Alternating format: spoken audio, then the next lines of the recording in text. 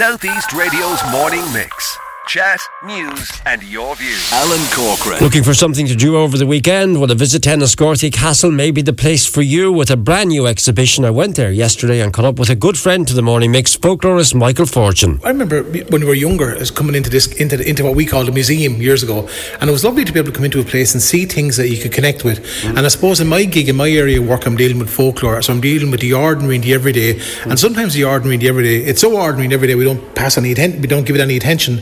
So what I've done here, and rather than putting in inverted commas historical objects, they are historical objects, but they're just things that are little things in our lives. Say for example, one thing we're looking here, the €2 coin wrapped with a bit of straw around it. Yeah. A lot of people will take a bit of straw from the crib at Christmas, slip it into their purse or their mobile phone case. Yeah. One woman told me she wraps a bit of sellotape around it, and no matter how poor she'd be, said during the year, she should never sell that because that will give her a bit of luck for the year.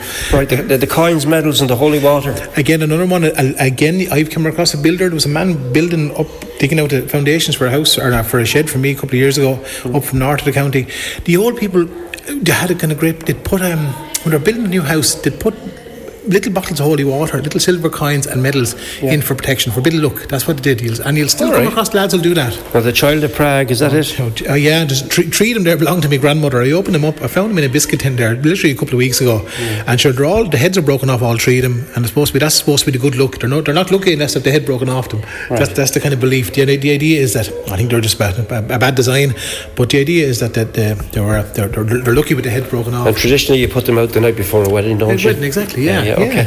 Why the eggs? I got these. These were made Maybush eggs. Maybush eggs from Cathy Byrne. Cathy Byrne. Cathy just turned a big number there a couple of weeks ago, and she always puts up the Maybush out in Ballindagan. And I was literally called to her kitchen about 3 weeks ago, and she did a box this size of eggs. Yeah. And I said to Cathy, I'm going to take some of them for the exhibition because they're just looking with a little smiley, little face on them. But it's pure folk art, but it's real. It's lovely.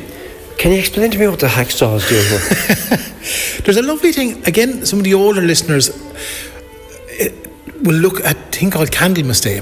And on Candlemas Day, there's little verses like in Candlemas Day, throw all your candles away and eat your supper by the light of day. But one of the things which I came across is not as strong here in Wexford and Waterford, but it's very strong in Newfoundland, it's still to be found here, was to drip 4, to get the blessed candle and to drip 4 drops of wax in the name of the Father, Son, Holy Spirit, and then they dropped them. And they dropped them on work shoes, work clothes, jackets, corner, left hand side of a jacket, that kind of stuff. And even when you see the left hand side of a jacket, if you see in the other display over there, there's little black diamonds. Yeah. And you remember, again, they all came from Wexford years ago.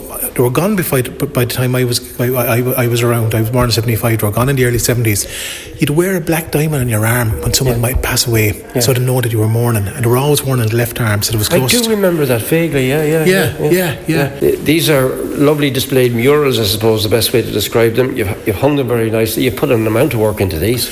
Yeah, it was a lot of work. I won't lie to you, Alan. And you know me, I'm collecting stuff for folklore, like yourself, you're recording stuff, but it's nothing written down. No. There's a kind of you're talking to people every day of the week, and your job. It's archived, yeah. But this was in my head from people. So I've got 8 big panels, big long panels, and there are 2 to do with holy wells and blessings and water, the power of water in our lives.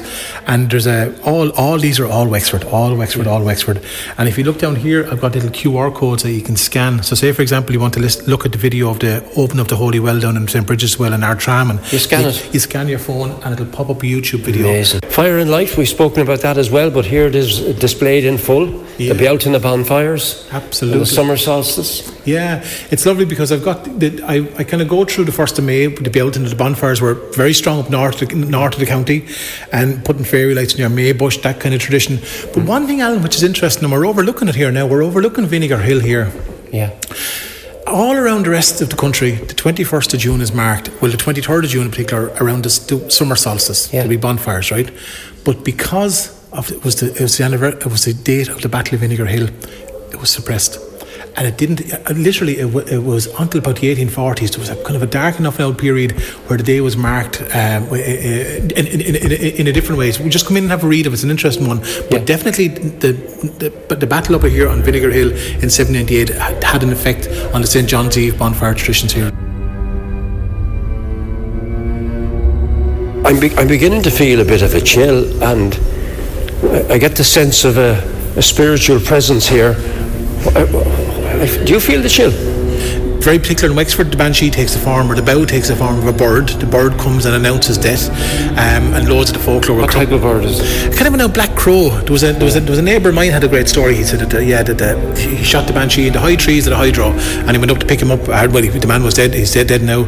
But I said it was only a black bird. But that's the kind of story you remember. Probably even growing up in Wexford town, we ever warned never to pick a comb off the road. Yeah, yeah, we were. Tell me why. They always said the banshee or the bow was always combing the hair, and it belonged to her. Right. And if there's a few teeth missing now, it was a real deal. Now there was obviously probably a reason why they didn't want to bring in nets or stuff into the house. But the story was, if you brought that home, she'd come rapping in the window that night. You'd have to get the fire tongs, redden it in the fire, out the window, and your mom will come and take it, and it should be gone. But that story is found the length and breadth of Wexford. What about hearing the banshee? No, that was always a sign that well, come here to me. There was someone going to die. What was the cry of the banshee like?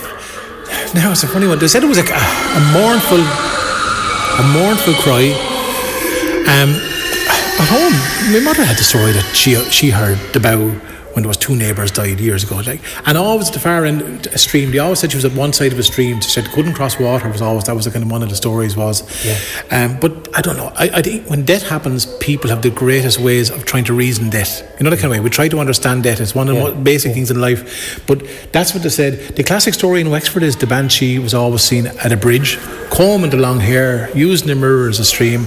The classic kind of story is she's about 2.5 foot high. Sometimes we've seen wearing purple, sometimes wearing black. But these are the stories, and they grow legs.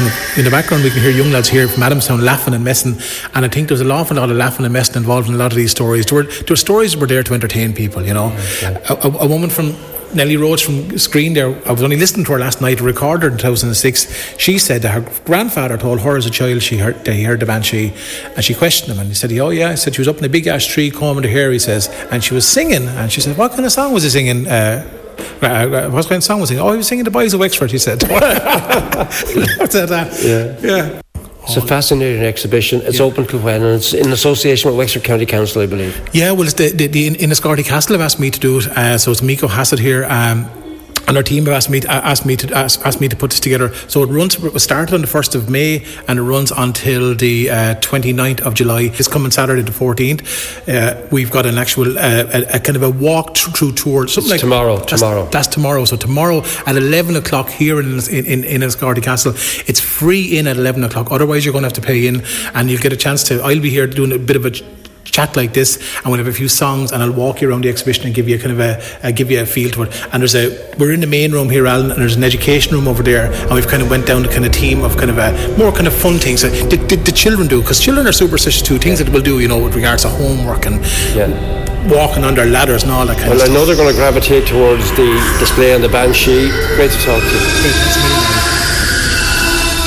Oh, spooky stuff. Wrapping up today's edition of the Morning Mix. Southeast Radio's Morning Mix. Chat, news and your views.